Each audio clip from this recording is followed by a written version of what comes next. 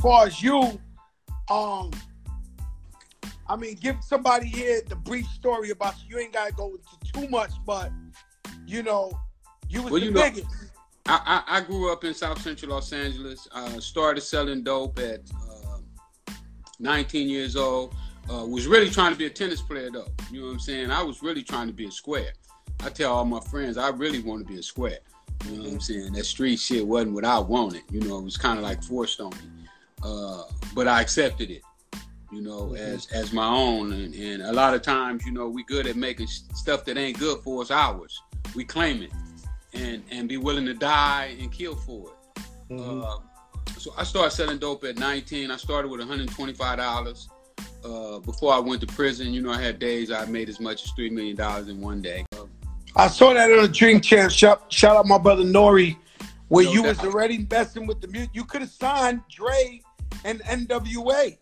I could have had the whole West Coast music business. I had the money to put it on. I had the connections. I knew Dick Griffey, Otis Smith, Berry Gordy in the early 80s, you know, like 83, 84.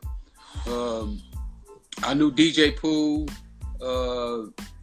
King T, you know. I even got the Alcoholics signed while I was in jail. From behind bars, yeah. I got them. I put them with.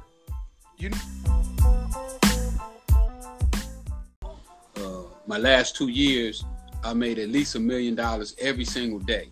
Not profit, but you know, that kind of money went through my hand with the re-up money and whatnot. Got arrested at 28. Got lucky. You know, I had some cops on my team that was crooked, was stealing money and planting drugs and going to court line and everything. So I was able to be smart. I hired a private investigator to investigate them before I ever got arrested. I got my first RICO indictment dropped from that. Wind up doing 5.5 years on that. Got out before I could get established again because I've been messing with the music for a long time. You know, I was in the music business